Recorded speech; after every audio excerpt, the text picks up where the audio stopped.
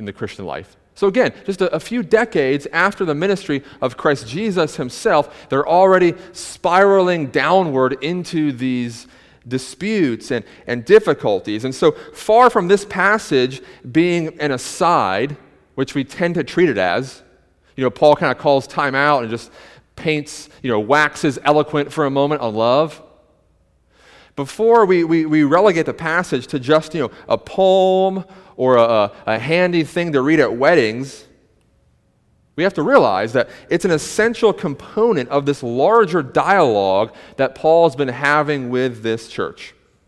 A church that, again, had quickly moved off of its foundation. And so because of that, then, Paul, in speaking of love, he reminds them and rebukes them in three ways. He reminds them and rebukes them in three ways as it pertains to love. He first says that love is primary. And this is in verses 1 through 3. Love is primary. Secondly, he says love is only possible through Christ. Verses 4 through 7. Love is only possible through Christ. And then thirdly and finally, love is permanent. And this is verses 8 through 13. Love is permanent. So let's consider those in turn. The first, love is primary. You'll notice, again, in verses 1 through 3, that Paul is giving these hypothetical situations, if you will. And each hypothetical situation teases out the scenario that the Corinthian church found themselves in. And the scenario they found themselves in, as you know, was focusing and elevating improperly secondary things over and above that which is primary.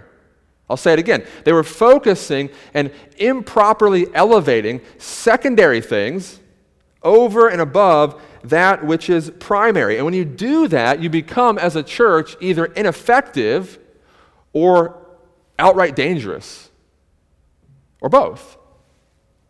And Paul says here, then, in those examples, again, verses 1 through 3, he basically says, look, you can have the gift of eloquence. You can have the eloquence of men and even angels. You could speak in every known tongue, both earthly and divine. You could be a walking human Rosetta Stone. All right? Anybody use that software? I tried, okay? Didn't last long, but you could be a human Rosetta Stone. And again, this was clearly a reference to them being fixated on the gift of speaking in tongues, which was a very present gift in the early church as the Holy Spirit made inroads for the very first time in places. But for them, it had become an idol. It had become a good thing that they had made an ultimate thing, which is how we define an idol. One of God's good gifts that they had made an ultimate gift. And so it became to them an idol. And it was an easy idol for the Corinthians because, as we know, they lived in a community that already possessed an unhealthy preoccupation with human speech. They prized it very highly. If you were eloquent, if you could speak in public, if you were a philosopher, if you were someone who was trained in professional rhetoric, then you had a great standing in the Corinthian community. So it wasn't a far leap then for someone to be eloquent and also to have the gift of tongues through the Holy Spirit, and all of a sudden that person became a rock star. That person became a celebrity. That person was elevated beyond what was reasonable in that church. Paul says, look, you can have all those gifts, but if you're missing love, it doesn't matter. It actually amounts to nothing. In verse 2, he kind of continues the same train of thought, and he says, you can have the gift of prophetic powers. Prophetic powers, which again is not like future telling. That's to misunderstand that word in the New Testament. It doesn't mean you have the gift of future telling. It's more along the lines of someone who can teach the Word of God, who can speak the Word of God, who can speak the truth of God. And so again, Paul says you can have the eloquence of humans and angels, and you can even have that ability to take that eloquence and then use it for teaching. And teach God's Word with power and with thunder and with authority. You could be a master teacher of the Bible, and again, you could gain for yourself quite a following, especially in a city like Corinth, where they loved traveling speakers. They loved philosophers. You could do all of that. But again, if you're using those secondary gifts, if you're using those things but lacking the primary gift of love, they amount to nothing. If you're using those secondary gifts but with no thought as to who those gifts are actually for, it amounts to nothing. If you're using those secondary gifts with no thought to others, but simply as a means of self-aggrandizement or as a means to making your own name great, then again, it amounts to nothing. And Paul says so much by giving them that sort of image. You'd be a noisy gong or a clanging cymbal. He's kind of jabbing him a little bit. The bronze trade was big in Corinth, okay? A city known for its bronze, renowned for its bronze. Corinthian bronze was actually even prized above gold in some places, okay? Very highly regarded. Paul says you could think of a brass cymbal right here, okay? You'll be a noisy gong, a brass cymbal. What's he saying? You'll have sound, but no melody. You'll be heard, but it's just noise, okay? Again, if you do not have the primary gift of love underneath whatever gift it is that God has given to you. I may have mentioned this before, I can't recall, but my son Wyatt, as you know, who's almost 7, he used to love following me in the yard as I mowed the grass. And he had his Fisher-Price mower, and I have the real, mower. And he'd follow along in my path, and it was adorable and cute. The neighbors would come out to see it. There's this cute toddler following his dad, and I loved it. I mean, it was a wonderful father-son bonding. It was just incredible. Made mowing the lawn fun, and he would get out and he would love it. But he eventually discovered that his lawnmower, didn't have a blade in it. Didn't have an actual engine in it. And so it kind of burst his bubble a little bit when he realized that he's doing all of this and it doesn't matter. It's not actually cutting a single blade of grass. Now, of course, I didn't care. That's not why we were doing it. It was the bonding. But he kind of got wise to that, and now he doesn't mow the lawn anymore. Okay? It feels sort of useless to him. Now, he will when he's older, when I trust him with a gas mower, right? But for now, he doesn't mow the lawn anymore. But again, think of that image for Paul here. You can have the framework. You can have the wheels. You can have all that. But if you're missing the engine, if you're missing the blade, that mower will not cut. It doesn't matter. Paul says again, you can have the framework of prophecy, the framework of speaking in tongues, the wheels of every imaginable spiritual gift. But if you're missing the engine of love underneath it, then again, it amounts to nothing. It'll always fall short. It is not actually edifying for Christ's church. So the question then is, well, where does this engine of love come from? If love is primary, if love is that engine, well, where does it come from? And how can it even be possible? Because as you continue to read in verses 4 through 7, Paul begins to describe this engine of love. He begins to describe this primary function of love. And if you notice, though, the descriptors he gives of love are quite daunting. Patience, kindness, never envious, never boastful, not arrogant, not rude, never insisting on its own way, not irritable, not resentful, doesn't rejoice at wrongdoing, bears all things, believes all things, hopes all things, endures all things. That's it. Simple. Simple. Okay? So where does that come from? Where does that kind of love come from? April, my wife, once called me out because I was watching a basketball game on TV. It was late at night, and there was a player on the court who I don't care for too much, all right? And I called him out as lazy. I said, look at that guy. He's lazy. He's lazy. Mindful, I'm on the couch late at night, eating a bowl of ice cream, okay? And calling out a world-class, top 1% of the 1%, top of his profession individual as lazy. It's preposterous, right? If you ever step on a basketball court, a real one, in an arena, or go to a Major League Baseball field, it's in that moment you realize, my goodness, the gap between my skills and their skills it's infinite.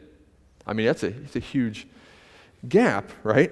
Well, so too can we feel that in this text. How do we take Paul's reminder seriously when he goes to describe what this love actually looks like? Is not the gap between our ability and what he now describes, the ideal painted here, isn't it too big? Isn't that gap just unbreachable? And of course, the answer on our own is yes. You're right. It is too large of a gap. Attempting to love like this in our own strength is impossible. It's impossible. It's an unattainable ideal. And now you're seeing, again, why Christ had to come. This is why Jesus had to come. He had to come and do for us what we can never do for ourselves. To love us, to love the world with a perfection that we are incapable of. And he directed that perfect love towards us, imperfect, incapable, inconsistent sinners. And as we know, that love, it took the form of him living that perfect life, which we talked about earlier in the confession. Dying the atoning death for us. And then rising for our justification, so that then all who trust in that love, all who trust in the love of Christ alone, we too then are raised to new life. We are given new hearts. We are filled with the Holy Spirit. So that now, as reborn and regenerated children of God, redeemed, we're able now to slowly love in a manner that reflects our understanding that he first loved us. And he did so perfectly. And he also loved us like that when we were unlovable, when we were his enemies, when we were undeserving of that love. So then take that approach to this text now and ask yourself, how can a loving patience and kindness, look at verse 4, a loving patience and kindness start to manifest in our lives? How does that happen? Well, only when we realize and consider the patience that God has shown us in Christ. How can you be patient to your neighbor, to your family member, to your annoying sibling, to your coworker, whoever it might be? Again, when you realize that God was patient with you, infinitely patient with you in the person of Christ. And that it was the kindness of God, we're told in Scripture, that leads us to repentance, that leads us to faith.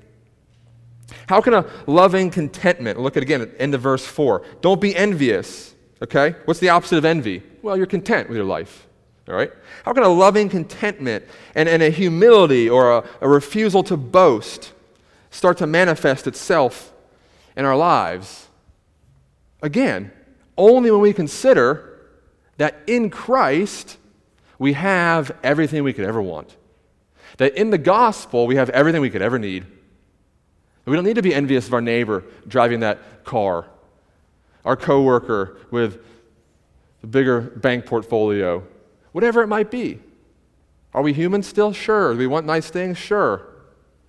But again, where does contentment come from and a refusal to boast, especially in materialistic South Florida? My goodness, right? How do you not boast down here in South Florida? So materialistic. All of us are caught in that spiral, right? Well, again, by realizing in the gospel, we have everything we could ever want. We have an inheritance that will not spoil or fade. We have fellowship with the triune God. How can we possibly not be arrogant or rude when we disagree with people or they offend us? Again, when realizing that we were once naturally enemies of God. Enemies of God. So far beneath his reach, or deserving his reach. So far beneath deserving his friendship and mercy. and yet he loved us even to the expense of his own life. Look at one more. Look at verse 6. It says, love does not rejoice at wrongdoing. This is the ESV translation, but other Bibles might say it keeps no record of wrong. It keeps no record of wrong. And that's probably a more accurate rendering of it. Love keeps no record of wrong. How do you do that in your own life? How do you not become someone who is always tallying up someone else's mistakes? Keeping score on what that person said to you, the look they gave to you, how they wronged you. Keeping a neat and tidy ledger of everyone else's shortcomings. We're all so good at that. So good at that. Experts at that. How do we not become those kind of people? That keeps no record of wrong, no record of offense. Again, by realizing, what did God do in Christ Jesus? He did not deal with us according to what our sins deserve, but he took the record of debt that stood against us with its legal demands, and he nailed it to the cross of Christ so that we can be forgiven, so that God is no longer keeping score. A great author once said that the bookkeeping department, the accounting department in heaven was closed forever when Christ hung on the cross. God no longer keeps a record of our wrongs, again, because of what Christ has done. And so you see here Paul telling us that love is primary. Love is only possible through Christ. And we must get that second point, that though love is primary, it's not easy, and we should be driven to a self-awareness to recognize we can't do it on our own. And so the source of that love can't come from within. It has to be gifted supernaturally, only by faith, only through the work of Christ. So love is possible only through Christ. And then thirdly, finally, love is permanent. And this is in verses 8 through 13. Love is permanent. You see, Paul here, he doesn't just advocate for love because it's convenient. And he doesn't just advocate for love because it would save him, the trouble of having to write future letters. They'd all get along. He also advocates for love because he actually has the best interest of his audience in mind. Think for a second. If you were someone in Corinth, just wishing you had the gift of prophecy, or you were someone in Corinth just wishing you had the gift of tongues, just wishing you had the gift of knowledge, Paul's already done diligence to temper those things and to properly relegate those things to their rightful place. And he's already, last chapter, validated that every person is valued. Every person, regardless of gift, matters. But beyond that, here, he tells us that our highest and most noble aim as a Christian is to be a person of gospel-driven love.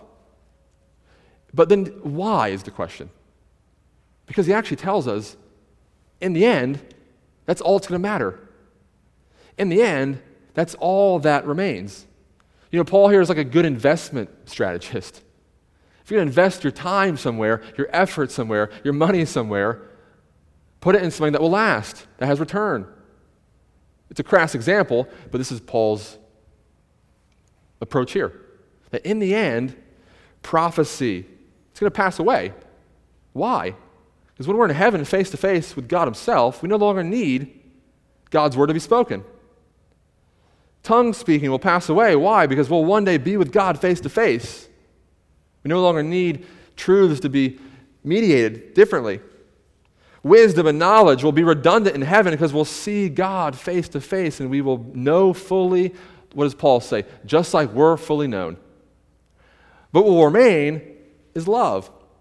And so Paul here then gives that parental example where he says, when I was a child, I thought one way, I reasoned one way, but when you become a man, you grow up and you do things differently. And again, think about that as a parent. As a parent. I struggle with this. You hear me use countless examples about my children and our love for sports. So I go out of my way sometimes to teach Wyatt and Channing, right? How to hit a baseball, how to kick a soccer ball, how to shoot a basketball, how to hit a tennis ball, all these things, golf lessons, I love it all. I love all sports, equal opportunity lender, all right? Love sports, all right? But I have to check myself, because while those are good things to teach my children, they can never be a substitute for teaching them the things that really matter, such as what? How to treat other people, how to talk to their mother, how to love the Lord their God with all their heart, soul, and mind. And this is Paul's example here. He's saying, look, as your spiritual parent to the Corinthian church, don't worry about those other gifts. Prophecy, it's like hitting a baseball. It's a good thing, it's not going to last. Speaking in tongues, it's like shooting a basketball. It's a good thing, it's not going to last. Paul says, again, as a parental figure to the Corinthians, focus on that which matters, which will last for eternity, which is being a person of Christ-like love. And then finally, what's the practical payoff of that? Well, again, think about your own life. Think about your own interactions in the world. Very few people are won to Christ because of your prophetic ability. Very few people are won to Christ because of your ability to speak in tongues or not. But how are people won to Christ? Through your love for them. When they see that otherworldly love, that supernatural love that just makes you different, that can't be explained. So again, Paul in Corinth said, if you're going to be a kind of church, be that kind of church. Be a church that's so known for its love, there's no other explanation for it other than the supernatural working of Christ Jesus. And so too here us at Lake Osborne. We're a church with many gifts, with a rich history, diverse group here that is hardwired and gifted in many different ways. But above and beyond it all, may we be a church that's known for our love for each other, for the world, and for Christ Jesus, who, though we were enemies of God, loved us at the cost of his own life. Let's pray.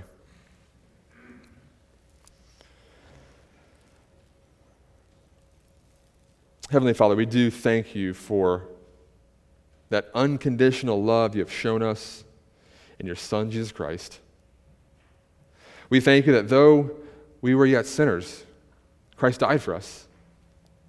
No greater picture of love have we ever known than that undeserving Son of God hanging there in our place, dying in our place, but rising for us that we could be new people, new creations, given a new heart, now capable of loving a world that so desperately needs it. So God, we do pray that you would empower us through your Spirit, that we would leave here not just having been hearers of your word, but doers, loving the unlovable, loving those, Lord, in the same manner in which you have loved us. So we thank you and praise you in Jesus' name. Amen.